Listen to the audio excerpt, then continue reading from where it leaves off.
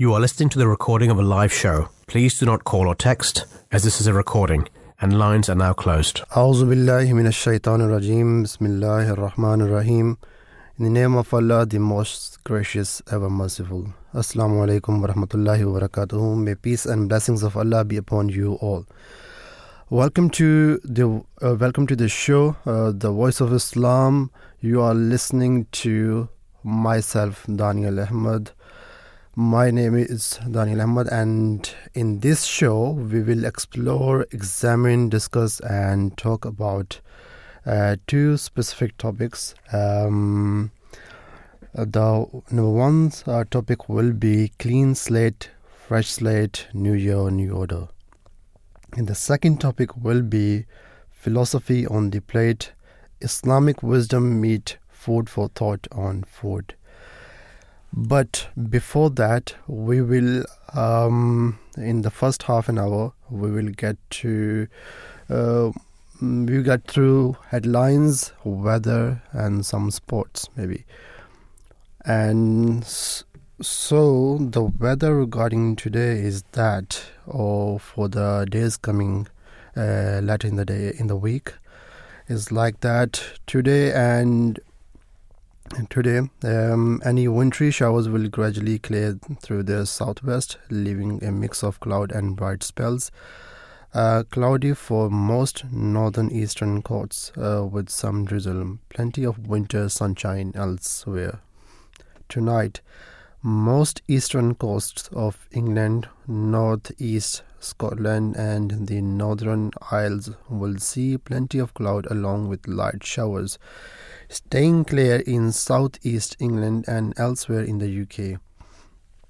Tomorrow, many areas will see cloud drift in from the northeast along with some light showers for northeast England and southeast Scotland, brighter in the far south and far northwest.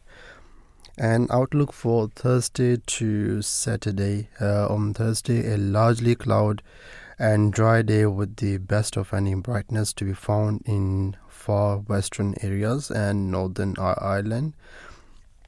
Slightly milder in the south. Another settled and mostly cloudy day on Friday, but northwest Scotland could see a few spells of rain in the evening.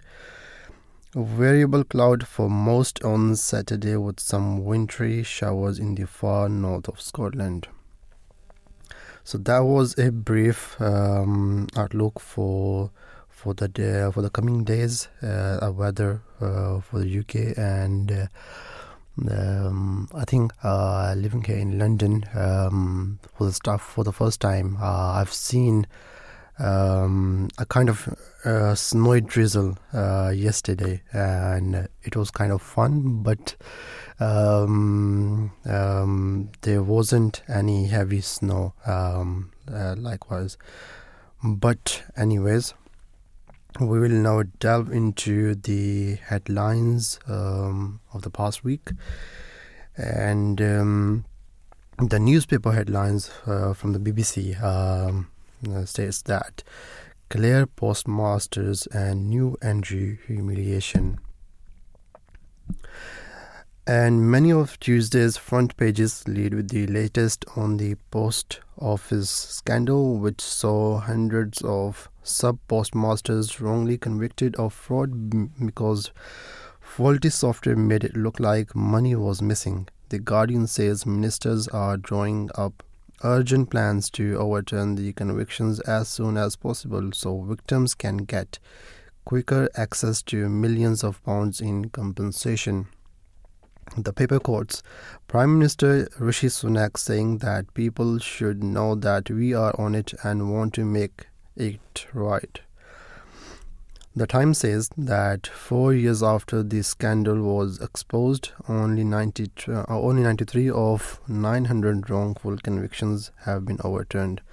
It says that two former Justice Secretaries, Sir Robert Buckland and Lord Falconer, have called on the government to fast-track legislation to quash the remaining convictions, and that Postal Affairs Minister Kevin told MPs on Monday that they should expect an update later this week. Former Minister David Davis has accused the police of failing to deliver over the scandal, according to the Daily Express.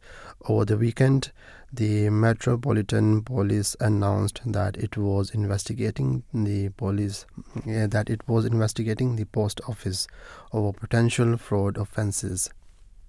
The Metro says more than 1 million people have signed a petition calling for Paula Venables, who was chief executive of the post office at the time of the scandal, to be stripped of her CBE. The paper says that she left the role with a £5 million payout just months before a court told the police on the post office to pay £58 million to 555 victims. Downing Street has said Mr. Sunak would strongly support an investigation into whether Ms. Venables should be asked to forfeit the honour, according to the Daily Mail. The paper also pictures Sir Ed Davey, who was Postal Affairs Minister at the time of the scandal, and says he has refused to step aside as leader of the Liberal Democrats. The headline reads, "Shameless."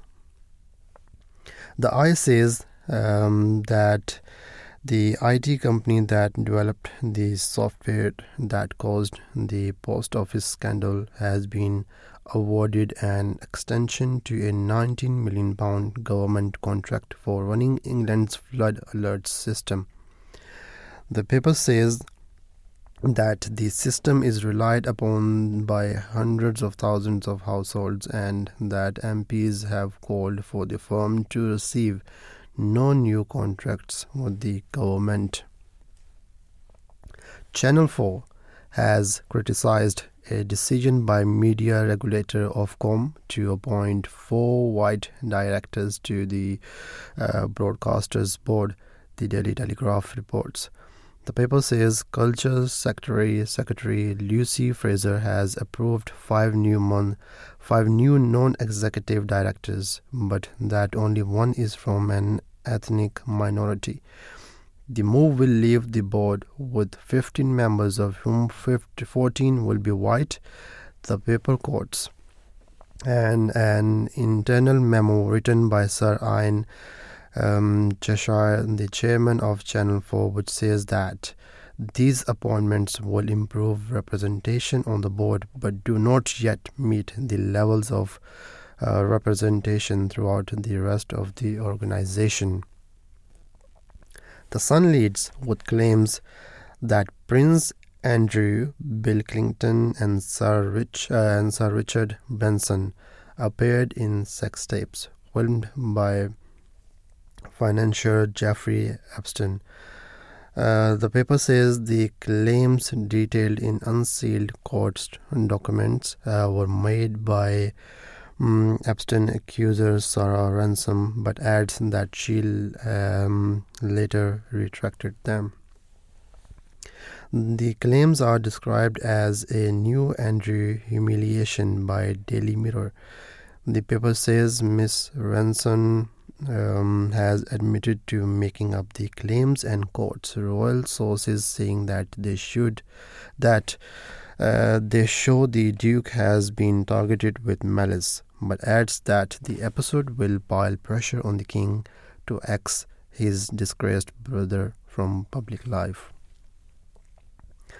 The Financial Times reports that investors are warning governments around the world over unmoored levels of public debt, saying that borrowing pledges ahead of the dozens of elections set to take place globally this year risk sparking a bond market backlash.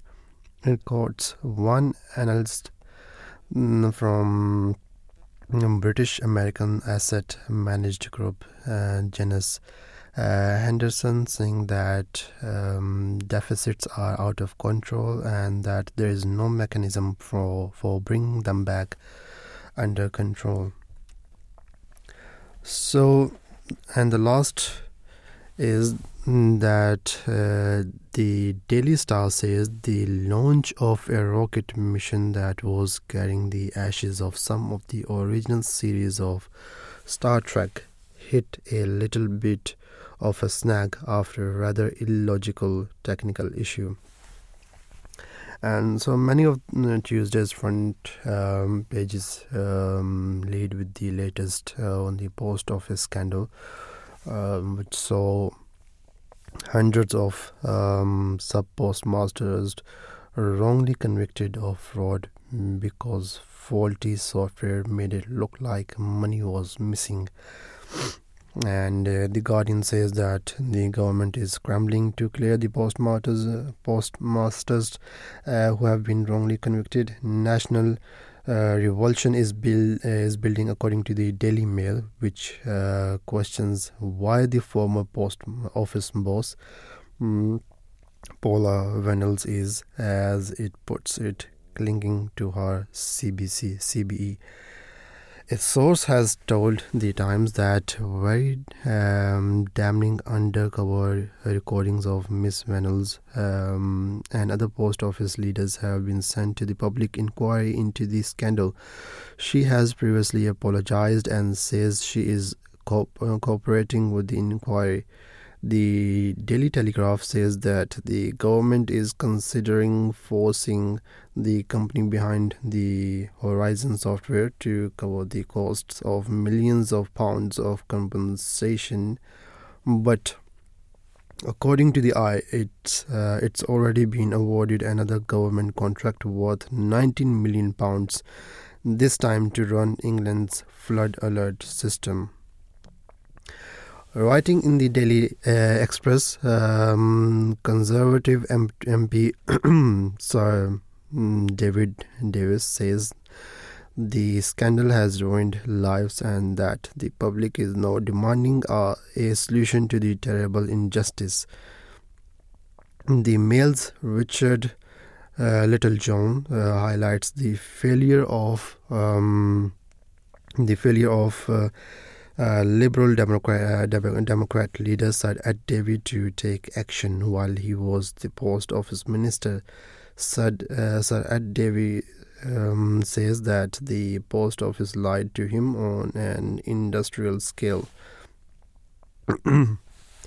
Gabby Hinsliff is in the Guardian says that none of the major political parties has clean hands before posing the question of whether that's why they have not made a crusade of the issue. Elsewhere, the Mirror says Prince Andrew is facing new humiliation after claims that financier Jeffrey Epstein made explicit videos of him resurfaced in court documents. The paper's opinion writer says that while the allegations appear to be false, they reinforce Prince Andrew's position as the royal family's Achilles' heels. The Time claims that Prime Minister Rishi Sunak overruled plans drawn up by the Home Office to close dozens more hotels for migrants. The paper says that the decision taken in the autumn has left taxpayers paying up to £1.5 million a day for thousands of empty beds. Mr. Sunak is understood to have been concerned about the political damage that could be caused if the hotels had to be reopened for migrants this summer. Downing Street says it doesn't recognize the claims, and the Telegraph has seen documents showing that Channel 4 has launched a protest against the appointment of 4 white directions to its board. They were approved by the Culture Secretary Lucy yesterday. And in an internal memo seen by the paper, the channel's chair, Sir Ian Cheshire, says that while the appointments improve representation on the board, they don't meet the organization's overall targets. The board will now have 15 members, 14 of whom will be white. The government said the directors had been selected by the media regulator Ofcom after a fair and open competition. And most the back pages mark the deaths of J.P.R. Williams and friends. The Telegraph says sport is mourning two legends. The Metro bids farewell to Derek Kaiser, calling Germany's greatest footballer, while The Guardian describes J.P.R. Williams as a true giant of rugby. So these were the high headlines of the past few days, and the weather update as well for the coming days. Please, if you want to ask any question, if you have any question, you can ask us by calling at 020-8687-7878, or you can tweet us at Voice of Islam UK, or either you can go to our website www.voiceofislam.co.uk. With this, we will end our segment of headlines and weather update, and we will take a short break, and after the break we will delve into a very exciting and new topic, which is New Year, new orders, new resolutions, and how to keep a balance into our life. Please do tune in after the break. We will take a short break. Persecuted for your beliefs, jailed for your faith, and exiled from your homeland, but you refuse to turn to bitterness or vengeance. Instead, His Holiness has emerged as a leader of wisdom and compassion, a champion of nonviolence among nations. No society can truly succeed unless it guarantees the rights of all of its peoples, including religious minorities, whether they're Ahmadiyya, Muslims in Pakistan, or Baha'i in Iran, or Coptic Christians in Egypt. I would like very much to confirm my support for the work that His Holiness and the Amini Muslim community are doing, particularly in London. Even I didn't know when I was elected, then my name even will be proposed. The election is the same as the Pope is elected, but without smoke.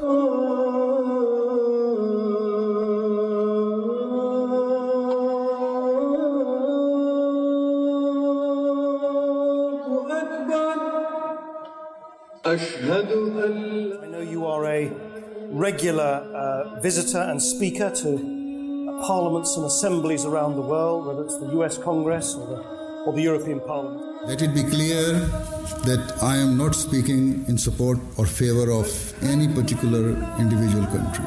What I wish to say is that all forms of cruelty, wherever they exist, must be eradicated and stopped, regardless of whether they are perpetrated by the people of Palestine, the people of Israel, or the people of any other country.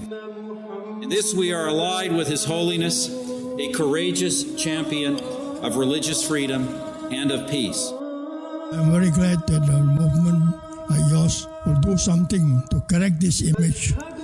Islam means peace. I should thank Your Holiness for your highly enlightened sermon, not only for the Ahmadis, but I would say for all mankind. Love for all and hatred for none. And this message not only for Muslims, but for everybody. You are a man, though of humble beginnings, your leadership has made you a figure of global prominence, and you have become a guide for millions of Muslims worldwide. Writings of the Promised Messiah, alayhi salam. It should be remembered that God Almighty, by demanding faith in the unseen, does not wish to deprive the believers of certainty of understanding the divine. Indeed, faith is a ladder for arriving at the certainty of understanding, without which it is vain to seek true understanding. Those who climb this ladder surely experience for themselves the pure and undefiled spiritual verities. When a sincere believer accepts divine commands and directions for the only reason that God Almighty has bestowed upon him through a righteous bearer, he becomes deserving of the bounty of understanding. That is why God Almighty has established a law for his servants, that they should first acknowledge him by believing in the unseen, so that all the problems they face may be resolved through the bounty of true understanding. But it is a pity that a hasty one does not adopt these ways. Writings of the Promised Messiah, alayhi salam. On one occasion, this humble one saw, in a state of vision, Surah Al-Fatiha written on a piece of paper, which was in my hand, and the writing was so beautiful and attractive, as if the paper on which it was written was loaded with soft rose petals beyond count. As I recited the verses of the surah, many of these rose petals flew upwards, producing a sweet musical sound. The flowers were very delicate, large, beautiful, fresh and full of fragrance.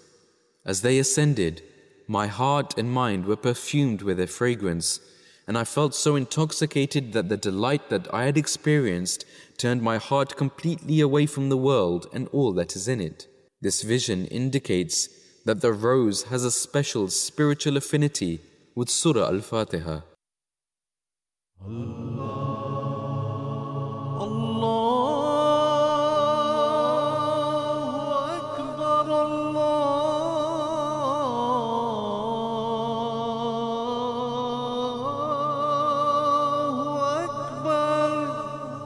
You're listening to the Voice of Islam Radio, broadcasting on DAB and via the internet 24 hours a day. A new station, the Voice of Islam, with live discussions, religion and culture. Understand the true teachings of Islam with the Voice of Islam.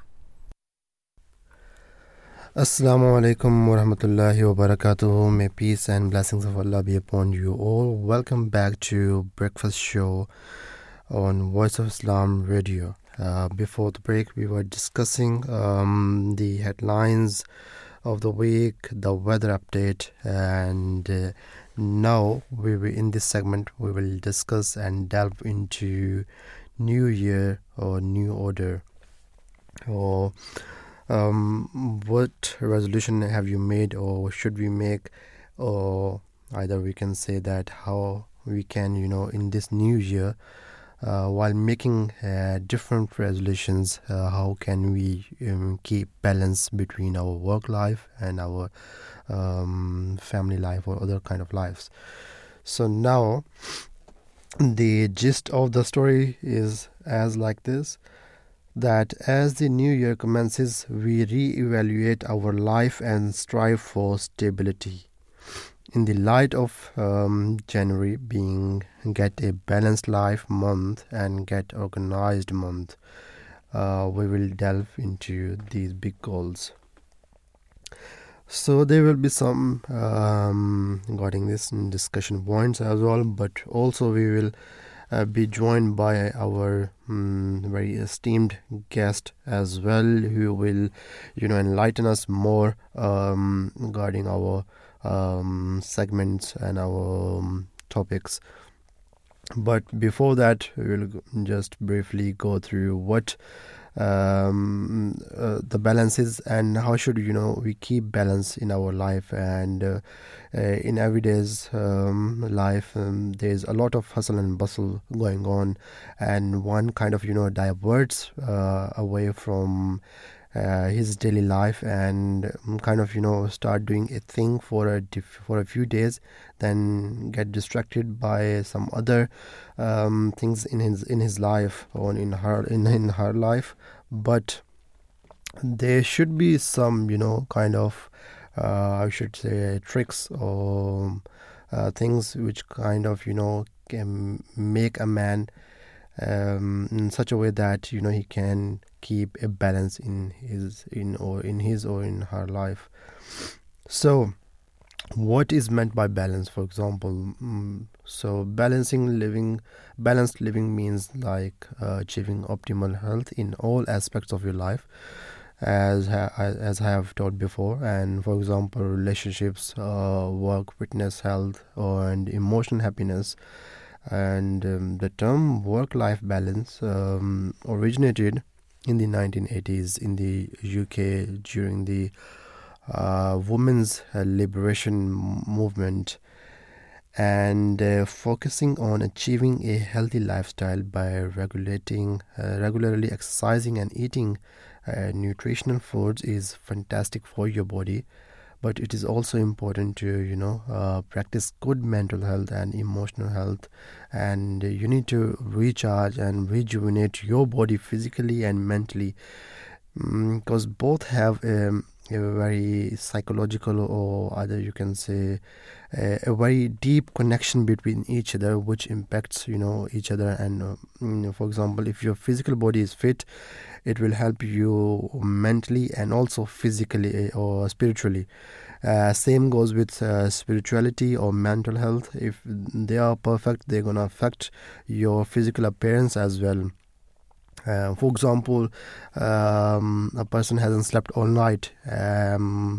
Obviously, the effects of those you will see on his or her eyes, and there's an apparent effect of that. So it's a very simple formula that both things impact or each other, and so that's why we need to recharge our body both physically and mentally and enjoy some your time.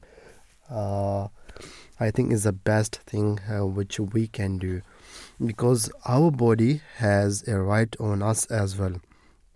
Although our family members, our society, our relatives, there are many other responsibilities which have a right on us, and we have to fulfill those rights. But our body also has a right, because if you are not strong or fit enough, then you obviously won't be able to discharge your responsibilities which is due on you regarding your fellow human beings, or you can say your relatives or your parents or whatever. So it is really important to also look after your body as well. So the next question arises that how to get organized then. Then obviously organized, if we look into the definition of organized, it means that arranged or structured in a systematic way, or be able to plan one's own activity efficiently. So that's really important. For example, if we have to do 3 or 4 tasks in a day, we kind of get confused sometimes that, it's kind of really difficult for me to, do 3 or 4 tasks in a day, in the whole day. But if we look at all the things, all the tasks which we are assigned, and write them down on a sheet of paper, for example. And for example, you say that I have to give number 1 task. I have to give, for example, 1 to 2 hours to that task. Then the next task I will do in after, for example, 30 minutes. I will take a short break, and for that task I will give, for example, half an hour. So if you manage in such a way, and you try to discipline your life, then obviously you can get your life can be more productive, I would say. And if there is a mismanagement, if there is chaos between doing your task, that then it kind of get there won't be any productivity or benefit you will get from doing those tasks in a very chaotic way. So we should need to focus on what's important, And there is one more thing, I sometimes, feel, or personally, obviously as well, that what happens is that sometimes people get, motivated for a day, for a few days, or for a week, and but after that, they kind of, get off the track. But but to achieve living a balanced life, one is to have a discipline in life, and sometimes you don't feel like doing it, but you have to keep pushing yourself to not only achieve but to maintain a balanced life. You have to keep your life disciplined. Right now with us we have our first guest of the show, and this is Mhairi Todd. Mhairi Todd is the road block coach, is an accredited life coach who helps women live a life without limits. Her work has been featured in global and UK outlets such as the Telegraph, Hello Magazine, and Stylist.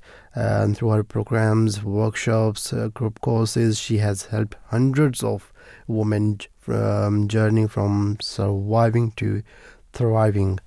That's a statement.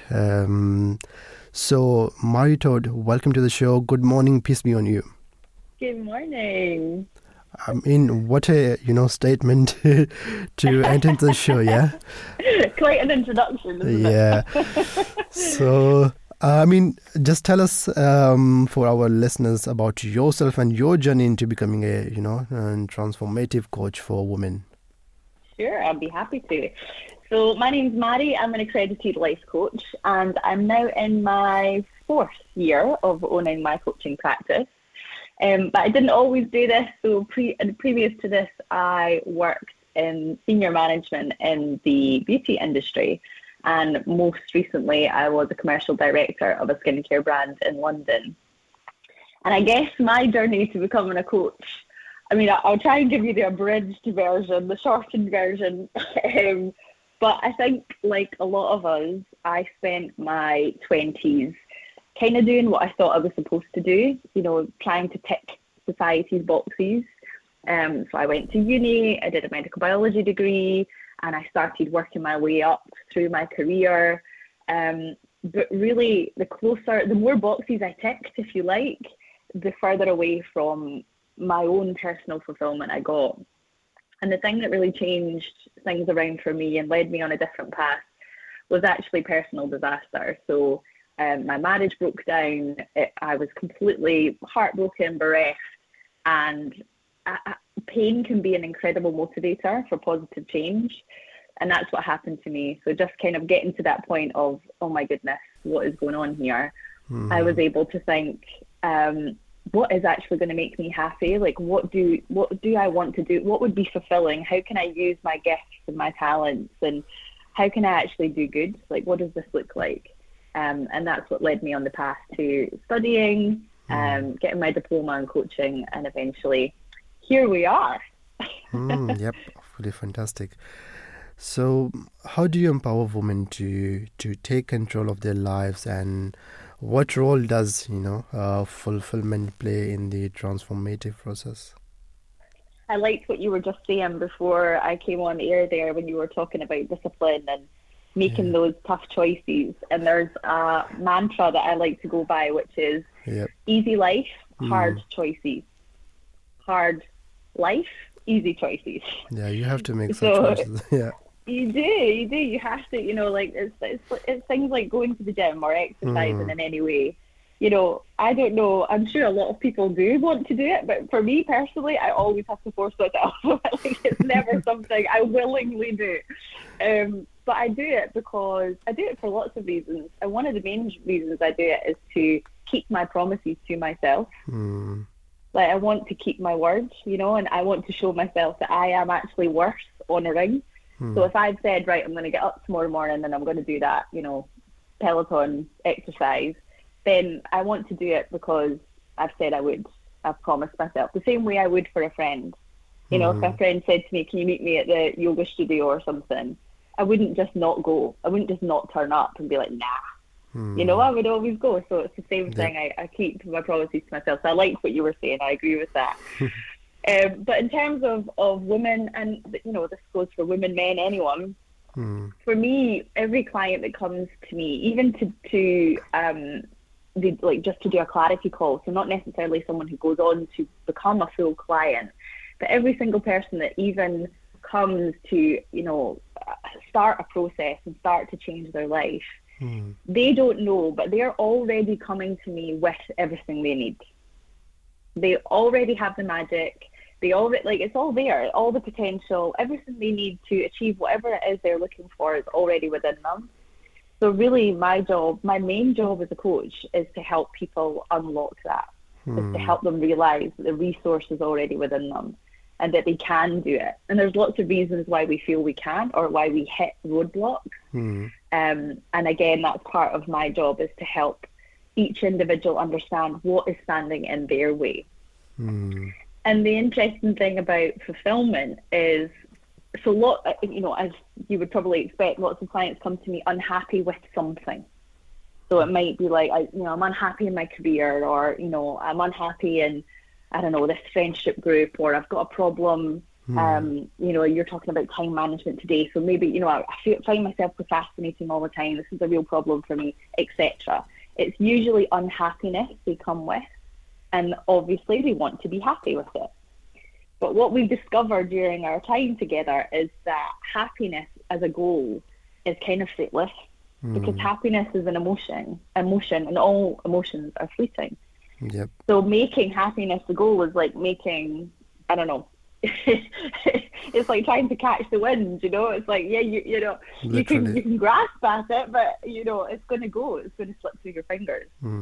So what we kind of uncover is that actually the goal, in order to achieve all these external things, like a different job or whatever it is you're going for, you need to focus on within. Like, how do you find contentment with yourself? How do you find peace with who you are? How do you start to understand what gifts you do possess and make peace with the things that maybe you find more tricky? And it's about really it's like an inside job, because self-worth is an inside job. But once you kind of manage that, it's so much easier to go forward and achieve all the outward stuff, all the stuff you see on the surface. That becomes a lot easier when you actually love who you are. So that's a lot of what I do. Yeah, it's totally perfect. Fantastic. But my question again, which comes to my mind, is that, for example, in this whole transformation process, what can keep a person motivated throughout the whole process? Because it's kind of very difficult to stick to certain process for a long time. Absolutely. I guess that's why, if it were easy to do, we'd all be living our best lives every day. Right? So, this stuff is hard. Like, if you want to, even, starting a business for me, I was a commercial director before. I thought I knew what I was going to be doing. Stepping into entrepreneurship was a whole different ballgame. And I've learned things about myself that I did not want to know, but just because you running a business makes you face into these things. So it is tough, and you are going to hit ups and downs. And I think part of whatever it is you want to achieve, one of the best things you can do for yourself is accept that discomfort is the goal. Like, you must be uncomfortable to achieve new things, right? Your comfort zone is what you know. It's what you're familiar with. It's what you do all the time. That's your comfort zone. So if you are looking to do anything new, it's going to be out with your comfort zone. So if you can set yourself the goal of, right, this is going to be uncomfortable, then doors start to open and it becomes a lot easier. So, exercise, going back to that example, if we all thought that going to our first exercise class or going to the gym for the first time was going to be a breeze, we're going to get a really rude awakening, right? We're going to be like, that was really hard. I hated that.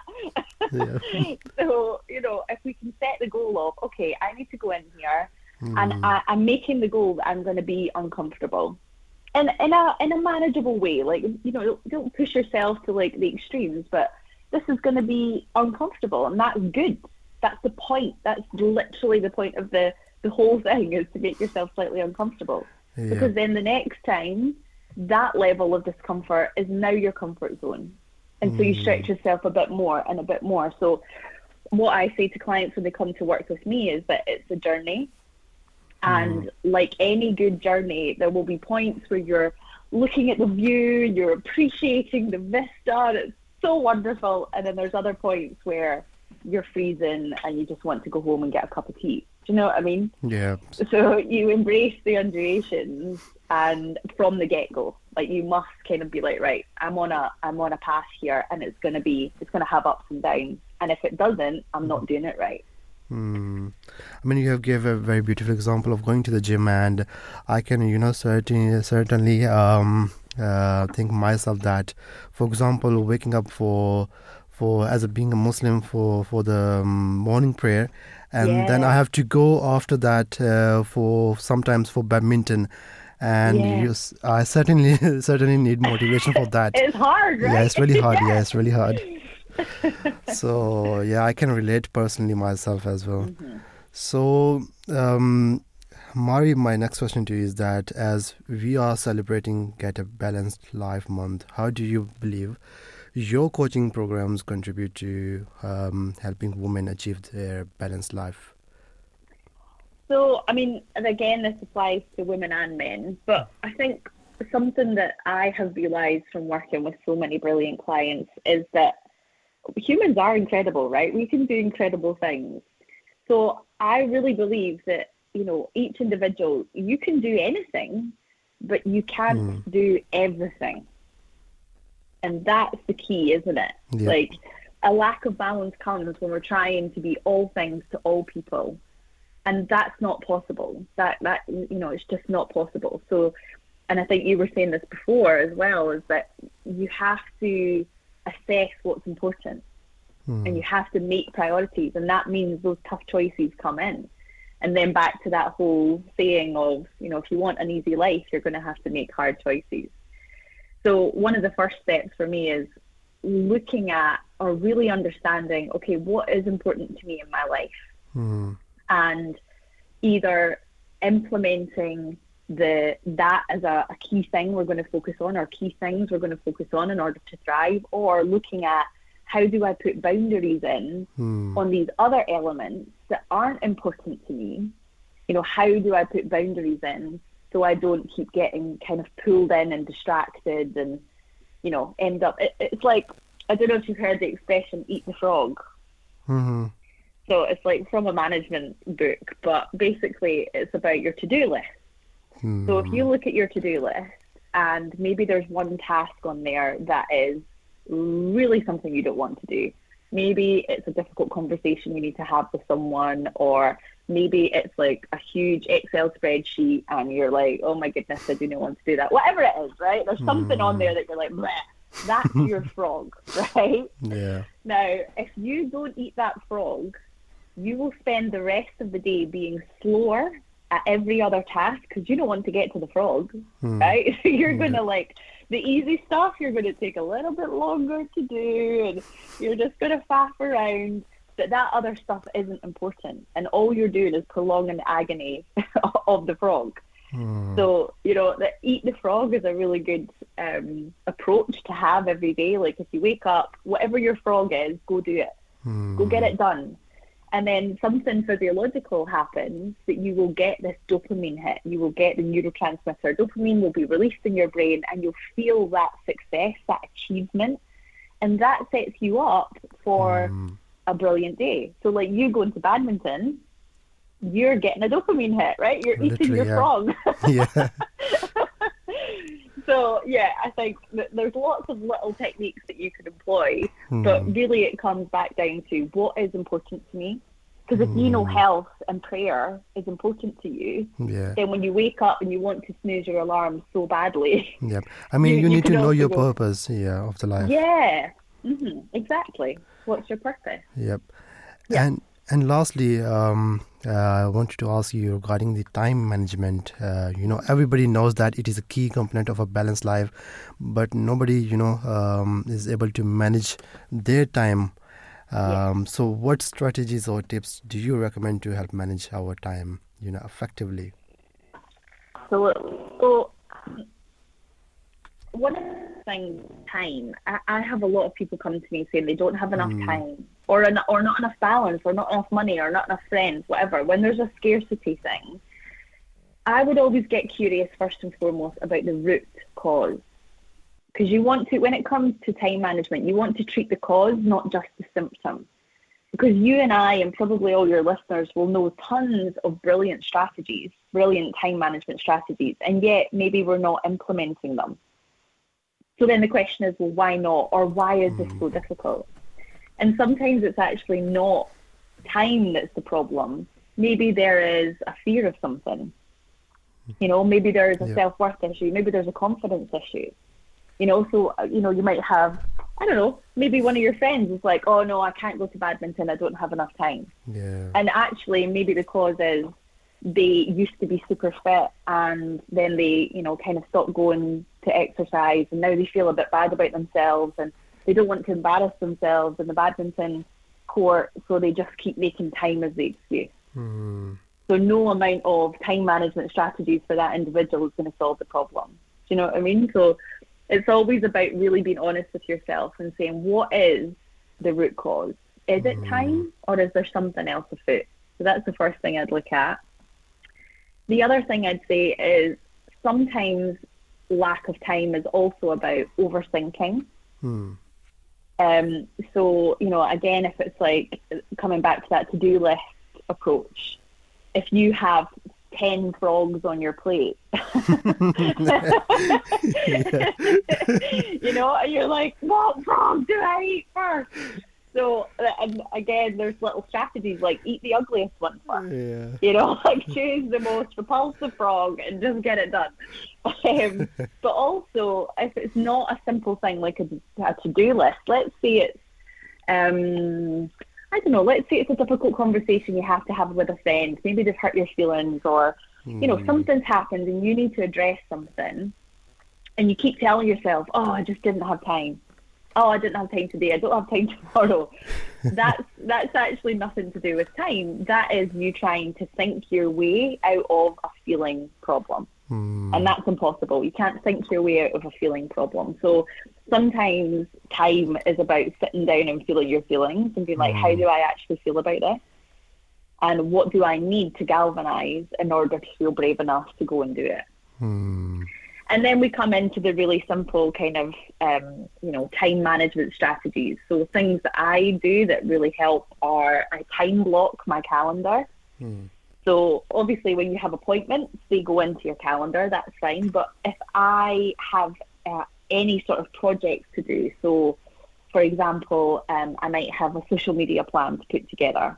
I'll put a block to do that in my calendar. Because I'm like, right, that's going to get done, you know? Or actually, a real live example is I need to consolidate my pensions from all the other jobs I've had. And I really must do that. Like, I'm 40 years old, it has to happen. So I have put a time block in my calendar of 2 hours to sit down and sort my life out and do that. You know, so time blocking can be really helpful because it's not just like, oh, it's on the list and I'll get to it whenever I choose.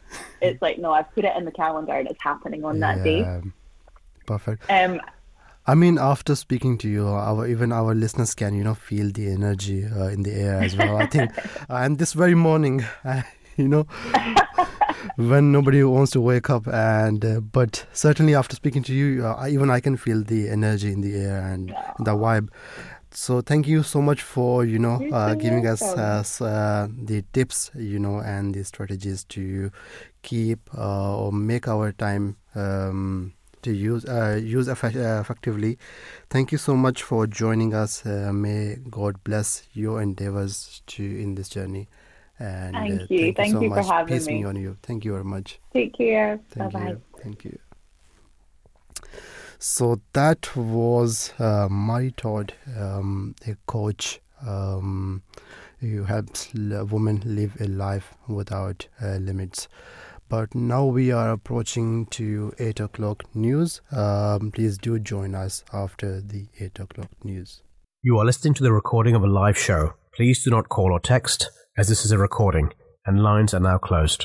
Now we will listen to an audio clip, how to keep balance between our religion and the world. As a young Muslim of the 90s, how do you achieve the right balance between religious fulfillment and social fulfillment, considering society religious today? And social what? Fulfillment. Fulfillment. Yeah. Now this is a question which needs to be defined further. Can you conceive of any religious fulfillment? Can you conceive of any religious fulfillment which would be at odds with the requirements of social fulfillments? Yeah. Can you? Yeah. Then point out, then I'll answer. Okay. Like your daily prayers, for example. Huh? Daily prayers. Right. Okay, because you have to go to work, attend lectures. But this is not a social area. This is an area of economic activity of man. Okay. Right? Yeah. So if that is what you have in mind, then I'll answer this question directly. Okay. Otherwise, as long as the question remains vague, I will not be in a position to answer it with any measure of rationality and understanding, right? Yeah. So let me attend this particular question which you raised now. Okay. You are expected to say your prayers 5 times a day, correct? And who has created you? And who has made all the provisions of subsistence for you? Your employers or God? Tell me. God. Do you really believe in that? Yeah.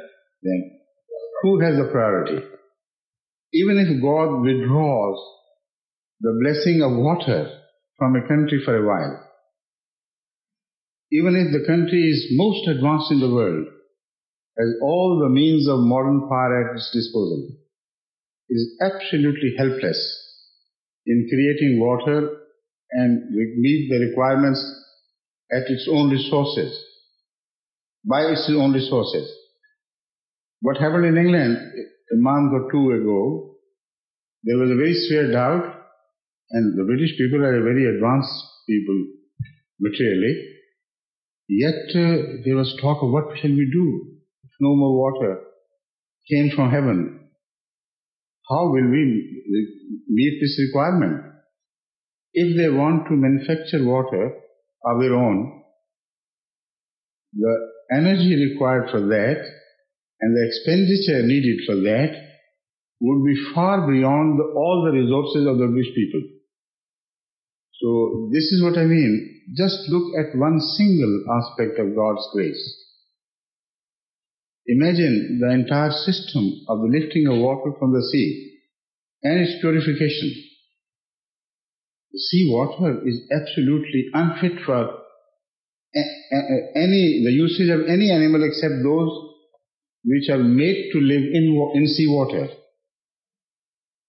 Now, how could that water be purified through human efforts, and how could that water be transferred to the heights of the Himalaya mountains and the heights of all the great mountains? Can you ever conceive of a system better than the one conceived by God and implemented? So forget about all the other means of providence. Just look at the most amazing and complicated system of the purification of water, lifting of it, and it's being carried to thousands of miles to such places where the temperature is kept at a very low level. So they are preserved there to meet the day-to-day need of man when there are no rains. Because if it rained continuously, then man would be deprived of his requirements of food. If it did not rain continuously, then if it was not put in a frozen reservoir on the top of the mountains, it would not be available at all. And amazing it is that the requirement of daily food are also directly related to this system of purification of water and transport of water, because it is condensed through the influence of highly charged electrical under the influence of flow of electricity, highly charged, with a very high potential, electricity from one phase to another, from positive to negative. As the potential of the electricity rises in the heaven, it rises to unimaginable heights. It rises sometimes to millions of volts. And the difference between one charged cloud and the other charged cloud is what creates these lightning strikes. And when this happens, many other things also happen. If it had not happened, first of all, water would not be condensed back to its form of water. It is through the electrical charge that the suspended colloidal particles of water in the air, which we call the clouds, they would not coagulate. So at the same time, as it is coagulated, under the influence of these high electrical charges, the manure needed for the growth of vegetation is created.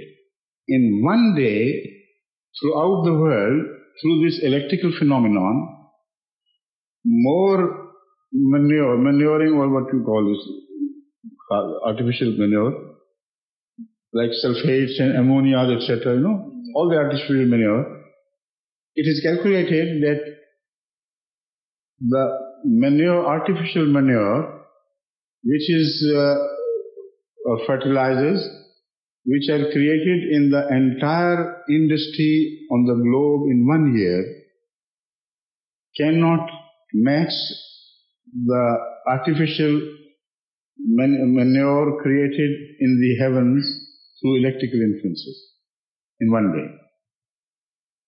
Without that, there will be no vegetative growth, no life left on earth. So what a fantastic thing to have happened. The flow in the direction of the mountain, then the water, the melting of the water now. This is also a very interesting phenomenon which has to be understood. Otherwise you will not know the importance of prayer or worship or expression of gratitude to the Creator. This is what is all important here in relation to your question. If the water had gone on being collected and amassed on the mountain tops where the temperature never rises, say minus 30 or 20 or whatever it is, if it rises, then it would not be frozen, of course. The temperature remains constantly below zero. How would it melt? It requires a special law to be created. Now that law is only in relation to water and ice. According to this law of nature, which is specific for water and ice, under the pressure of the ice, the lowest surface, the temperature at the lowest surface which touches the soil goes on increasing. It is not equally distributed to the whole of the ice pack. Only the surface which touches the soil on the mountains, that becomes so hot. Not hot in the ordinary sense, but so hot as to be able to melt the ice closest to the surface. It goes on melting continuously at a regulated rate. Otherwise, if the heat was to be raised over the entire area of the mountains, then the whole ice would melt in 1 month or within, say, a month or so, and all the water would, instead of benefiting man, would flood the whole earth. So it had to be regulated and calculated so that continuously, over the year, the human requirements are met. Can you conceive of a better system? More well organized, more well planned, by an authority which also has the command over the laws of nature. Otherwise, these special laws, if they were not created by God for this purpose, would never come into operation. But that's not all. There's another aspect which has to be understood. How is the electricity produced? That again is a very interesting thing. The electricity is produced because of a very specific law, that when water evaporates, it automatically generates electricity, while it doesn't happen in other cases. Why must water create electricity? The surface it leaves has a negative electricity left behind, and the surface, the vapors which rise, they have a specific electric charge. And this charge varies in different positions, in different parts of the ocean or the water surfaces. Its operation is well organized and well controlled, so that the clouds which we see in the air are either negatively charged or positively charged. And the sum total is so balanced that when they come close to each other, they negate the potential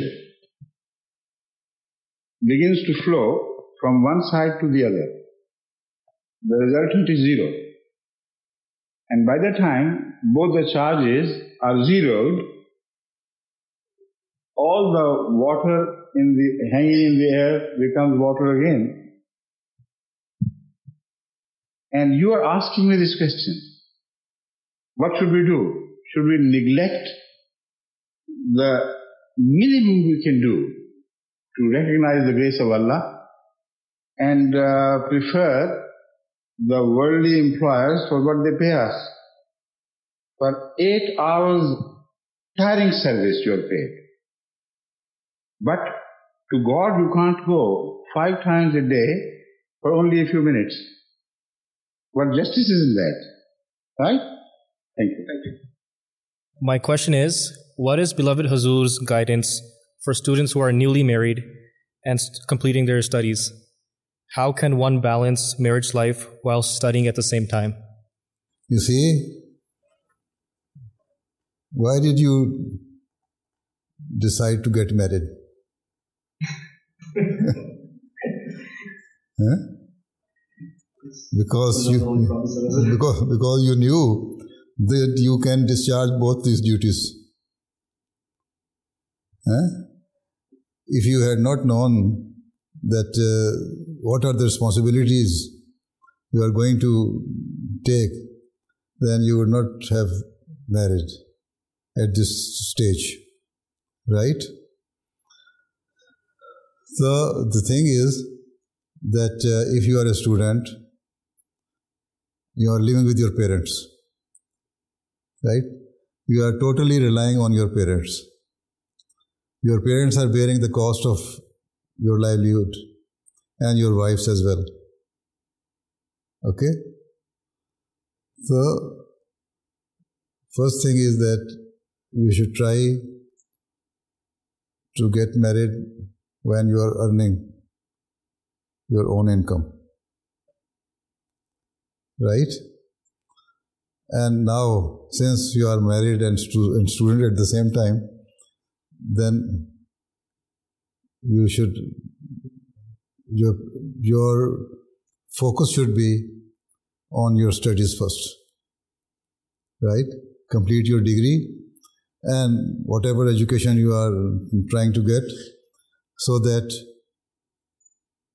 ultimately you will have better position and better job to satisfy the demands of your wife.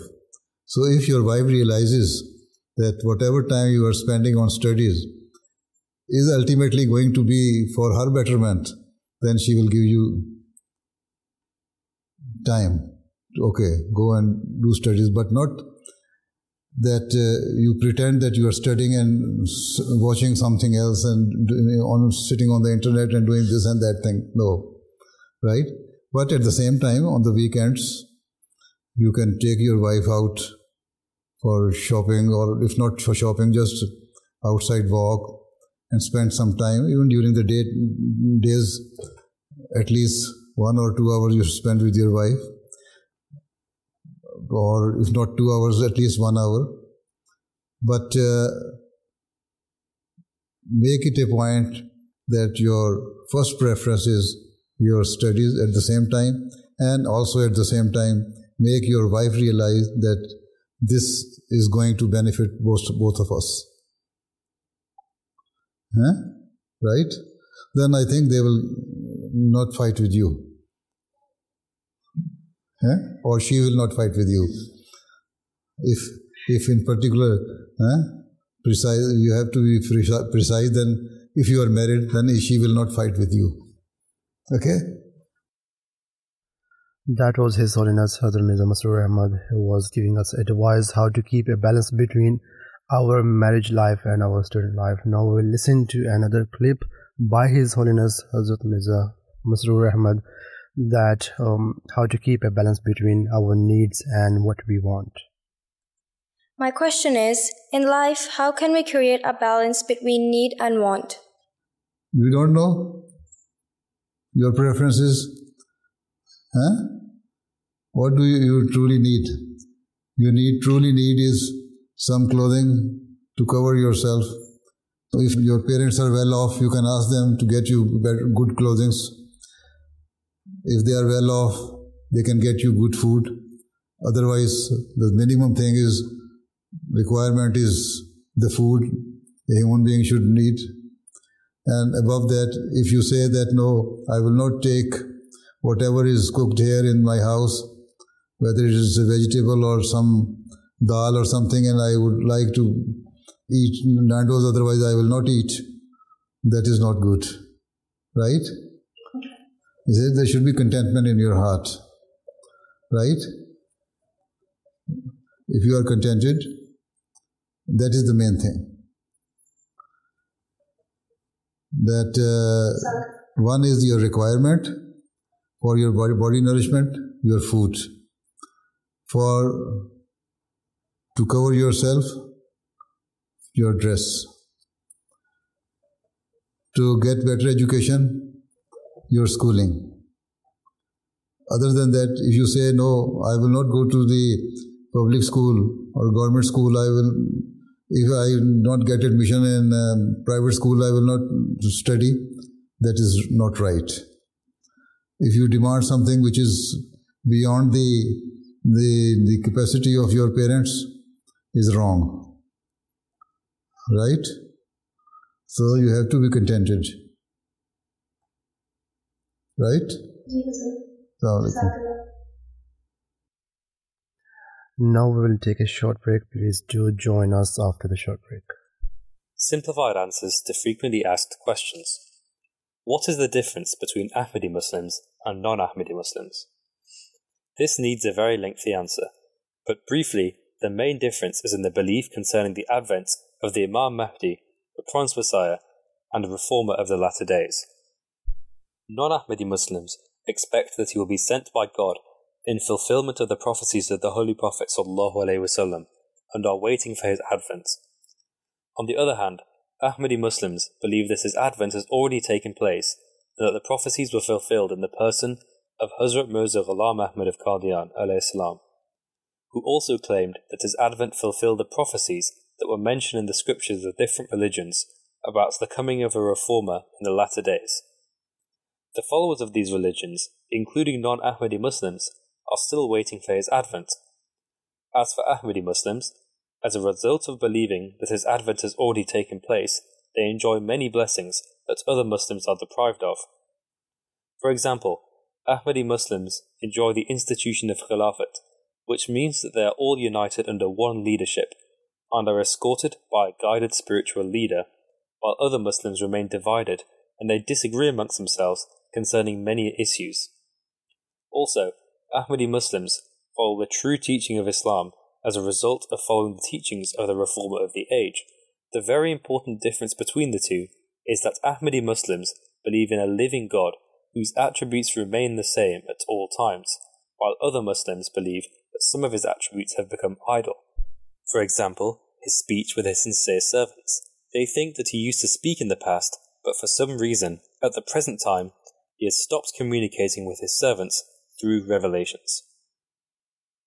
Writings of the Promised Messiah, alayhi salam. He is wonderfully omnipotent, and marvelous are his holy powers. While on the one hand, he allows ignorant opponents to attack his friends like dogs, on the other hand, he commands the angels to serve them.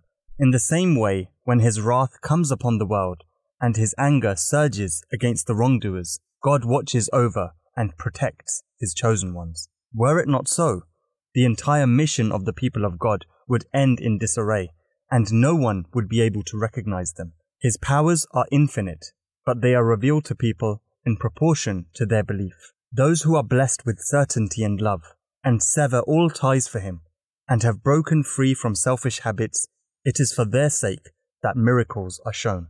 God does what he wills, but he chooses to demonstrate his miraculous powers only to those who break from their ill habits for his sake. In this day and age, there are very few people who know him and believe in his extraordinary powers. In this season of hope, faith, and new beginnings, let's focus on self-reflection, improvement, and doing good deeds. God says in the Holy Quran, "They will say, 'Our Lord, perfect our light for us and forgive us. Surely thou hast power over all things.'" Chapter 66, verse 9. Our light can shine by showing kindness, love, and support to the people around us. The Holy Prophet of Islam, peace be upon him, said that the best of you are those who have the best character, Bukhari and Muslim. Let's try our best to improve our character and let our light shine. On behalf of the Voice of Islam Radio, we extend our best wishes to all our friends and listeners. May God bless you all. Ameen.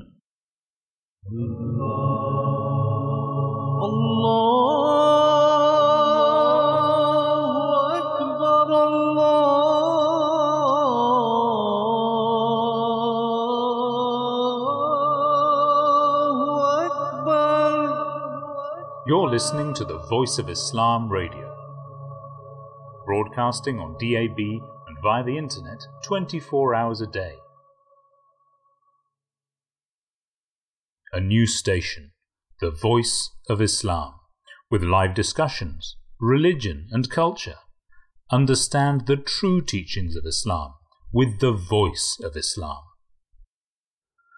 Assalamu alaikum wa rahmatullahi wa barakatuh. May peace and blessings of Allah be upon you all. Welcome back to the breakfast show on Voice of Islam Radio. Before the break, we were discussing how to keep a balance in our daily life, and we also played some audio clips by His Holiness Hazrat Mirza Masroor Ahmad, and also by His Holiness Hazrat Mirza Tahir Ahmad. And now, if we look back into the examples of the life of the companions of the Holy Prophet, may peace and blessing of Allah be upon him, or the life of the Holy Prophet, may peace and blessing of Allah be upon him himself, we find many or ample examples regarding this subject. For example, there is an example that once the companion of the Holy Prophet, Hazrat Usman bin Mazun, used to fast during the day and worship all night, and I think that's a very beautiful example which we have in history. And he used to fast during the day and worship during the day. Upon this, the Holy Prophet, may peace and blessing of Allah be upon him, went to see him and said that, "Am I not a model for you to follow?" Hazrat Usman replied that, "Yes, you are, our beloved Prophet." So he said that, our beloved Prophet, I used to try to follow your path, follow your example. The Holy Prophet replied that, "Do you fast during the day and worship all night?" Hazrat Usman replied in affirmative, and upon this the Holy Prophet instructed him that not to do so, and said, "Your eyes have a right over you, your body has a right over you, and your family has a right over you. And same goes with your wife, and your children has a right over you. Therefore, you may pray indeed, but it is also important to sleep. One should awake in the night or to offer their voluntary prayers, but it is also, important to sleep as well. And if you keep voluntary fasts, then you should not keep them consecutively, but you should have intervals between the fasts. So it's really important, Mubariz, that you have a due right on you, by your relatives, by your society as well, and you should give those rights to you, to yourself, to your family, and to the people who are around you. And that's really important to maintain a very balanced life. Yes, indeed, you're right. And you're right. And as you mentioned that the tahajjud prayer, the prayer of the night, the early morning. Yeah. Even in regards to that, the Holy Prophet, may peace and blessings of Allah be upon him, he said that try to develop regularity in the tahajjud prayer. As it's an act of the pious and the virtuous. This will help you gain Allah's love, and its habit will prevent you from wrongdoings. It'll help you erase your sins and also protect you from physical illnesses. So I wanted to mention that in regards to what you mentioned. Certainly, yeah.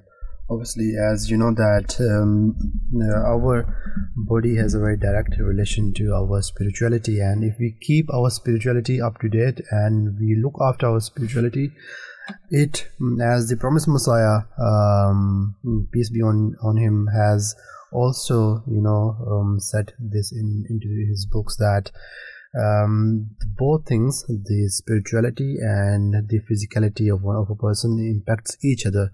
So we need to look after the soul of each one, the soul of our spirituality and our physicality as well. Indeed. And Mubariz, do you have anything else for this segment? Well, I also wanted to mention that His Holiness Hazrat Mirza Masroor Ahmad, he said that Allah the Almighty has stated that true peace of mind cannot be attained through worldly freedom or by partaking in the meaningless attractions of the world. Rather, it can only be achieved through the nearness of Allah the Almighty and keeping Him in your heart and mind at all times. I mean, that's a very valid point you have mentioned here. I mean, if you look at this point deeply, we see that Allah is the source of peace. So when you quench your thirst from that very fountain and remember Allah, obviously you will find peace within yourself. Indeed. And once you find that peace within yourself, then as a result you will spread the peace at a wider range as well within the society. And I think that's a very key point which we need to understand, especially in this day and age when there's a lot going on here and there. For example, the Israel and Palestine conflict, the Russia and Ukraine conflict. So we need to keep this in our mind, and that first we need to be at peace within ourselves, and that we can do by remembering Allah Almighty, who is the source of peace. So with this we will end our first segment, and after a short break we'll delve into our second segment, which is regarding philosophy on the plate. Islamic wisdom meets food for thought on food. Please do join us after the break.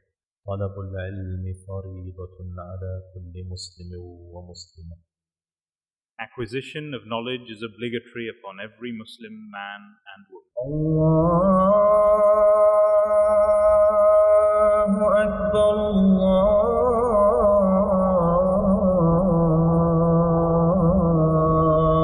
Allahu Akbar,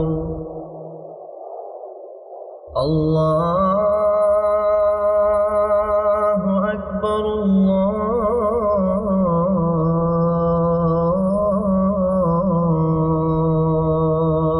Akbar. Ashhadu an la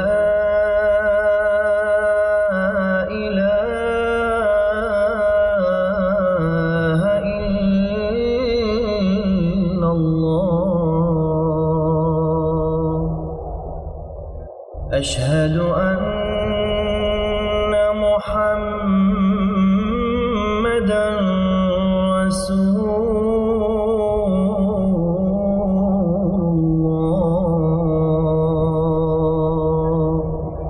You're listening to the Voice of Islam Radio. Bismillah ar-Rahman ar-Rahim. In the name of Allah, the most gracious, ever merciful. Dear listeners, we are now continuing with segment 2, which is Philosophy on the Plate. Islamic wisdom meets food for thought on food. Now, the Worldwide Food Service Safety Month is observed in December, and while it focuses on keeping food prepared in the service industry safe, it also serves to remind us at home to ensure that we are doing the right things, to make sure what we eat stays free of risks. Companies that make meals for hungry customers are subject to some rigorous tests and trials to ensure that any dishes they create for a sale are of an especially high hygiene standard. The food service industry is a huge business with up to 77% of food service sales coming from fast food and full service restaurants in 2010 worldwide. You will usually hear of food service businesses selling wholesale food to businesses as big as McDonald's, but plenty of them create single ready meals direct for customers to use. At the moment, we are just going to continue with one of our guests. Our first guest for this segment, who is Holly Shaw. Holly Shaw works in an advisory capacity as a nurse for Allergy UK, the national patient organisation supporting, advising and advocating for everyone living with allergies. Her professional interests include pediatric, food allergy, education and knowledge translation. Holly has international nursing experience, having worked in Australia in population health research on the Health Nut study at the Murdoch Children's Research Institute in Melbourne. She is a member of the BSACI and is actively interested in raising the profile on the impact of allergy. Holly, good morning and Assalamu alaikum. May the peace and blessings of Allah be upon you. Good morning, salam alaikum, and thank you for such a warm welcome. Well, without any further ado, can you start by defining allergy and anaphylaxis, as well as explain how its dietary requirements differ from others? Yeah, it's really important to understand how a food allergy is very different from other adverse reactions that can happen when a person eats a certain type of food. So there's lots of different reasons why a food won't agree with an individual, and this might include an overconsumption, so basically eating too much of the food and overindulgence. It might be because that person has an intolerance to that food. It might be because that food is contaminated with bacteria or toxins and that person gets food poisoning from it. But in the case of food allergy, it's the body's immune system that has a problem with the food. So the immune system becomes mistaken, it becomes confused, and it identifies a particular food or allergen as problematic, and it mounts an immune response, so an internal response to that particular food. And it means that for that person, that individual, that they cannot eat that food. And this is very different to other types of adverse reactions. It's very serious, and some people can have what we call an anaphylactic reaction, which is the most severe form of an allergic reaction. This is less common than mild to moderate allergic reactions, but it's a real concern and one that we should take very seriously. Right. And what issues might allergy sufferers encounter in a eatery, and what do you have any anecdotes? Sorry, could you just repeat the first part of the question? Yeah, so what issues might allergy sufferers, what might they encounter? So living with allergies is quite a complex condition to live with, because food is part of everyday life. And for those of us that can eat a wide diet and not have to be concerned about the safety of our food, we can go about daily life without too many worries. But if you have a food allergy, you really do have to constantly, on a daily basis, risk assess every food that you eat, every meal that you prepare. When you're in the supermarket, you need to pay attention to ingredients labels. When you go out to a restaurant, you need to be able to read a menu and see what ingredients are in a particular dish in order to make safe food choices. People constantly live in fear if they have a food allergy of accidentally being exposed to the food that they're allergic to. So there is a big psychological burden as well as the physical element of trying to keep safe and not having an allergic reaction. Right. And in regards to this, what are, caterers, what are they legally required to do?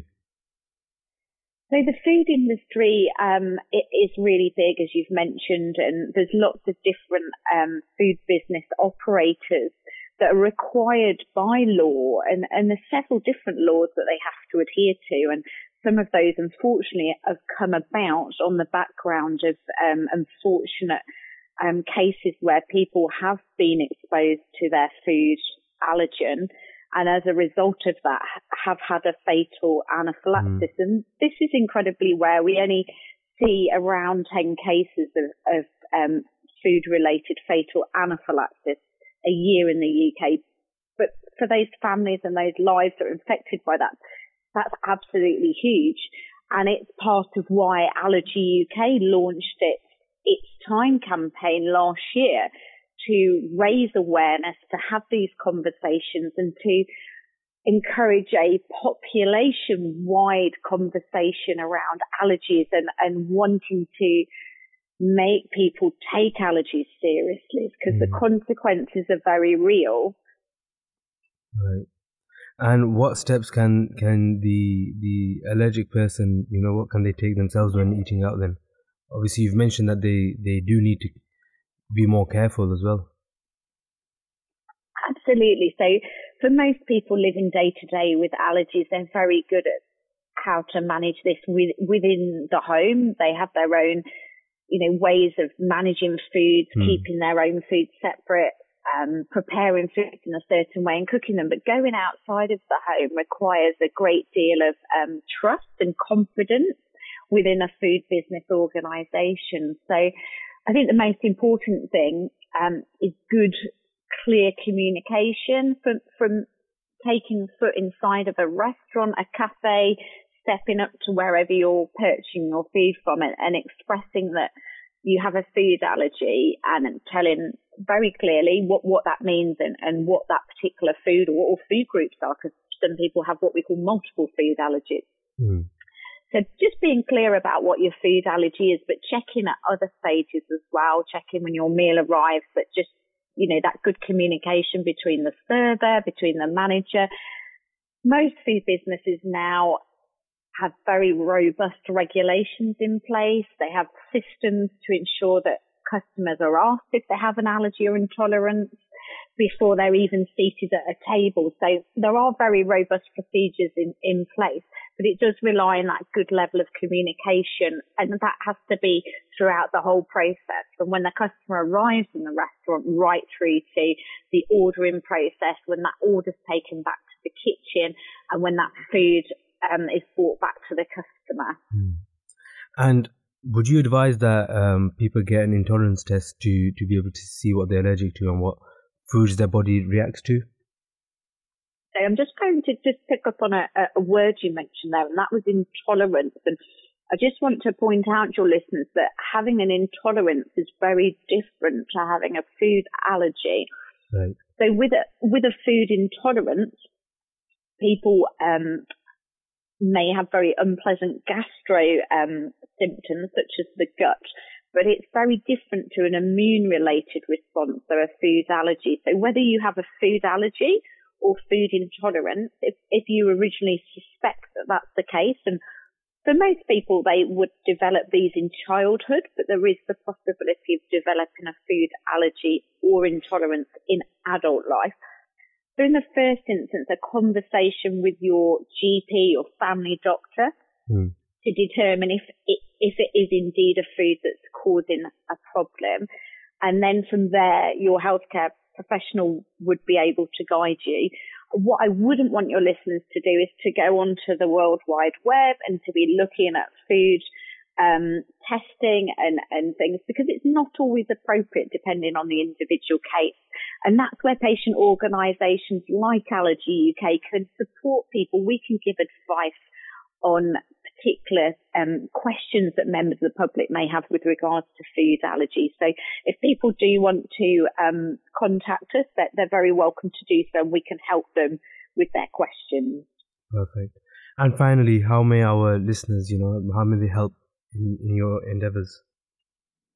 So I think it's really important for everybody to be allergy aware, for us to understand the consequences and the difficulties of living with allergy, and to be good support networks to those that live with allergies. Allergies isn't something that affects a certain type of person. It affects people throughout all walks of life. So increased awareness, increased kindness and understanding around allergies is really, really important. And lots of amazing information available on allergyuk.org website. So if you have a particular family member with for example, a milk allergy or an egg allergy, you might want to learn a little bit more about what that means. Visit the website, have a look. If you've got questions, pick up the phone, call our helpline. Perfect. Thank you very much, Holly. Thank you for being here with us this morning and joining us on the Breakfast Show. And may God Almighty help you in all your endeavours as well. Thank you very much, and we hope to hearing from you soon. May the peace and blessings of Allah be upon you. Shukran. Thank you very much. Thank you. Bye. So that was our guest, Holly Shaw, who works in an advisory capacity as a nurse for Allergy UK. Daniyal, coming on with our subject of the segment, is very important to understand that we kind of need to understand our body as well. Exactly. It's really important, as our guest was mentioning about different allergies as well. That, for example, some people have allergies to some nuts or milk, and I think this specific thing has been mentioned in the Holy Quran as well, that where Allah Almighty says that Kulu mimma razaqakum Allahu halalan tayyiba, that we should eat halal and tayyib. I mean, what does it mean by halal and tayyib? So it means that you should eat which is halal and tayyib, that tayyib means that which is lawful, which is good for your own health, and which is beneficial for your own health. So tayyiban varies from a person to person. For example, if there's a thing, for example, nuts, take example of nuts. If it is good for you, but it can't be good for me, I can be allergic to nuts. So it varies from the person to person. So that's why Allah Almighty has said in the Holy Quran, not only halal, it should be halal, rather it should be tayyiban as well. So we need to keep this in our mind as well. So it should be good for our own health, and obviously at the same time there are a few ways that we can observe and ways we can actually protect ourselves, is that when preparing food, a large amount of considerations they need to be made, and this month is actually the perfect opportunity to learn whether you prepare food inside the home or you work making food in a restaurant or diner. So foods such as chicken and fish often require being cooked to a certain temperature before they are able to be served. This prevents the risk of any bacteria surviving on the food that might make a person ill. In fact, since that's a great way to prevent illnesses, like the Komal told, you should have a bottle of hand sanitizer, in your bag, in your pocket, and always keep a habit of cleaning your hands as well, because that's what we are taught in Islam, that before we start to eat food, we should always wash our hands. So if at a point where you're not able to go wash your hands, you can use some sanitizer, and it will work and act in the same manner. I mean, even you just look at the example of prayers, 5 daily prayers. We are told to rinse our hands, our mouth, our arms and foot, and this specific purpose is for the purpose of cleanliness. And it is in Islam that we are told that Islam is that cleanliness is half of faith. And that's a statement given to us by the Holy Prophet, may peace and blessings of Allah be upon him.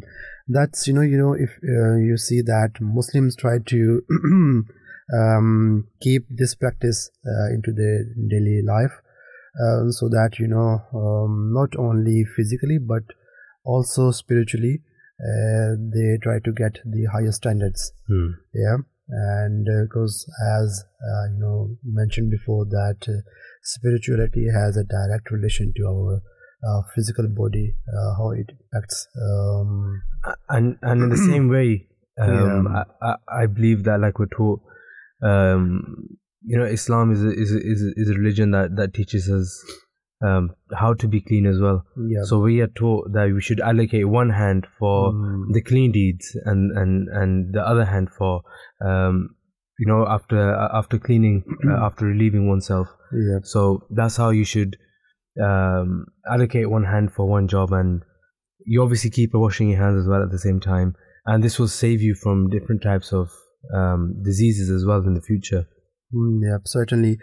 And there's a quote from the promised Messiah, peace be on him, in his book, the Islamic, the philosophy of the teachings of Islam. He says that experience also shows that different types of food affect the intellect and the mind in different ways. For instance, careful observation would disclose that people who refrain altogether from eating meat gradually suffer a decline of the faculty of bravery. They lose courage and thus suffer the loss of a divinely bestowed praiseworthy faculty. This is reinforced by the evidence of the divine law of nature that the herbivorous animals do not possess the same degree of courage as do carnivorous ones. The same applies to birds. Thus, there is no doubt that morals are affected by food. Conversely, those who are given to a diet consisting mainly of meat and eat very little of greens suffer a decline of meekness and humility. Those who adopt the middle course develop both types of moral qualities. That is why Allah the Almighty has said in the Holy Quran, Kulu washrabu wala tusrifu, that is to say, eat meat and other foods, but do not eat anything to excess, lest your moral state be adversely affected and your health might suffer. So now, I think he has put the whole scenario, the whole narration very beautifully and in few words, that we need to keep a balance between what we eat, and that's because that affect our body, our mind, our spirituality. And as being a Muslim and as being a Muslim, and it is our duty to not only look after our physical body but also our spiritual body as well. And that's why it's really important point to keep in mind. And it's important to take care. Coming back to how you said that we should eat from the halal and the tayyib, right? From the pure and the clean. It's a fact that hepatitis A virus can also be transmitted by food. And it can cause long lasting liver disease, and which can typically spread through raw or undercooked seafood or contaminated raw produce, right? So it's important that we are making sure that we're eating pure foods as well. And other parasites, they can enter the food chain via water or soil, and they can contaminate fresh produce. And the burden of foodborne diseases, to the public health and to economies, it's often been underestimated due to underreporting and difficulty to establish causal relationships between food contamination and resulting illness or death. The 2015 WHO report on the estimates of the global burden of foodborne diseases presented the first ever estimates of disease burden caused by 31 foodborne agents, bacteria, viruses, parasites, toxins and chemicals, at global and sub-regional level, highlighting more than 600 million cases of foodborne illnesses, and 420,000 deaths could occur in a year. So the burden of foodborne diseases falls on groups in vulnerable situations, and especially on children under 5, with the highest burden in low and middle income countries. And the 2019 World Bank report on the economic burden of the foodborne disease indicated that the total productivity loss associated with foodborne disease in low and middle income countries was estimated at $95.2 billion per year, and the annual cost of treating foodborne illnesses is estimated at $15 billion. So, these figures make us realize that we may be taking, whatever we have to eat, Daniyal, maybe it's leftover food from 2 nights before or a week before. Sometimes that's what happens. We take these things and we don't think about it twice before we actually consume food properly. That's why it's always important to make sure what we are eating is clean as well. Not too old. Maybe sometimes you can't see if something's gone bad. Sometimes it doesn't cause a smell, but there are bacteria and germs which are being born within. I mean, if you look, sometimes, look at the food, if you look at the food that it can be clean, but the thing is, nowadays there are so many pesticides which are being sprayed on the food. And you mentioned foodborne, and the disease is spread by the contaminated food or the vegetables. We need to look at this point, to bear this point in our minds as well, that we should clean the food with water, especially because I think it's a normal routine. I don't know for you guys as well. I don't think everybody does it, but I've seen many people. I mean, even if you pick up any fruit from Lidl or somewhere, you bring it home, you want to wash it, you want to rinse it before you do anything else. But I've seen many examples. For example, there's one example I never used to do it before. If I take a can of any, for example, Pepsi, Coca-Cola, or any other brand. So what happens is that I think there's a lot of dust on the top, and nobody cleans it, and everybody drinks with their mouth. I've seen that so many times, and I get the ick from it. So I know I always clean it either with water or at least with tissue. So many people doesn't. So we need to every time we are going to eat anything, any food, any drink, any can, we need to bear this in mind, that the thing which we are going to eat or drink is clean enough. But and it's these small little things, isn't it? It's these little things that we don't realize. Once we start acting on these things, we will be looking after ourselves, and we'll be teaching the future generations as well from our act, and that is how children learn. They learn from seeing what the elders are doing and how they're doing. So once we put a habit into ourselves, we'll be securing our future generations to come as well. I mean, although apparently these things look very little or very small, but they matter. They matter the most. I mean, in this day and age when every second person is going through some disease or illness, we need to keep this in mind that these little things impacts our health as well. But we are getting towards the end of the show, and I would like to say that I would like to thank my co-host Mubariz Amini and our producer Maleeha Mahmood, our researchers Kashfa, Manahal, Ariba, Maleeha, Komal, Nuzhat, and Maleeha Mahmood, and also our tech team as well, who worked really hard behind the curtains. And please do join us tomorrow for the breakfast show.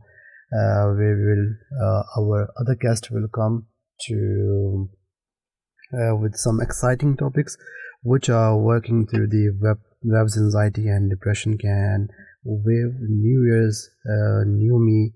What did 2023 teach us of the pros and cons of weight loss drug? These are the topics tomorrow. You could come and listen to very exciting topics, I would say, obviously. But with this we are ending today's show, and please do tune in for the breakfast show tomorrow. With this, Assalamu alaikum wa rahmatullahi wa barakatuhu. May peace and blessings of Allah be upon you all.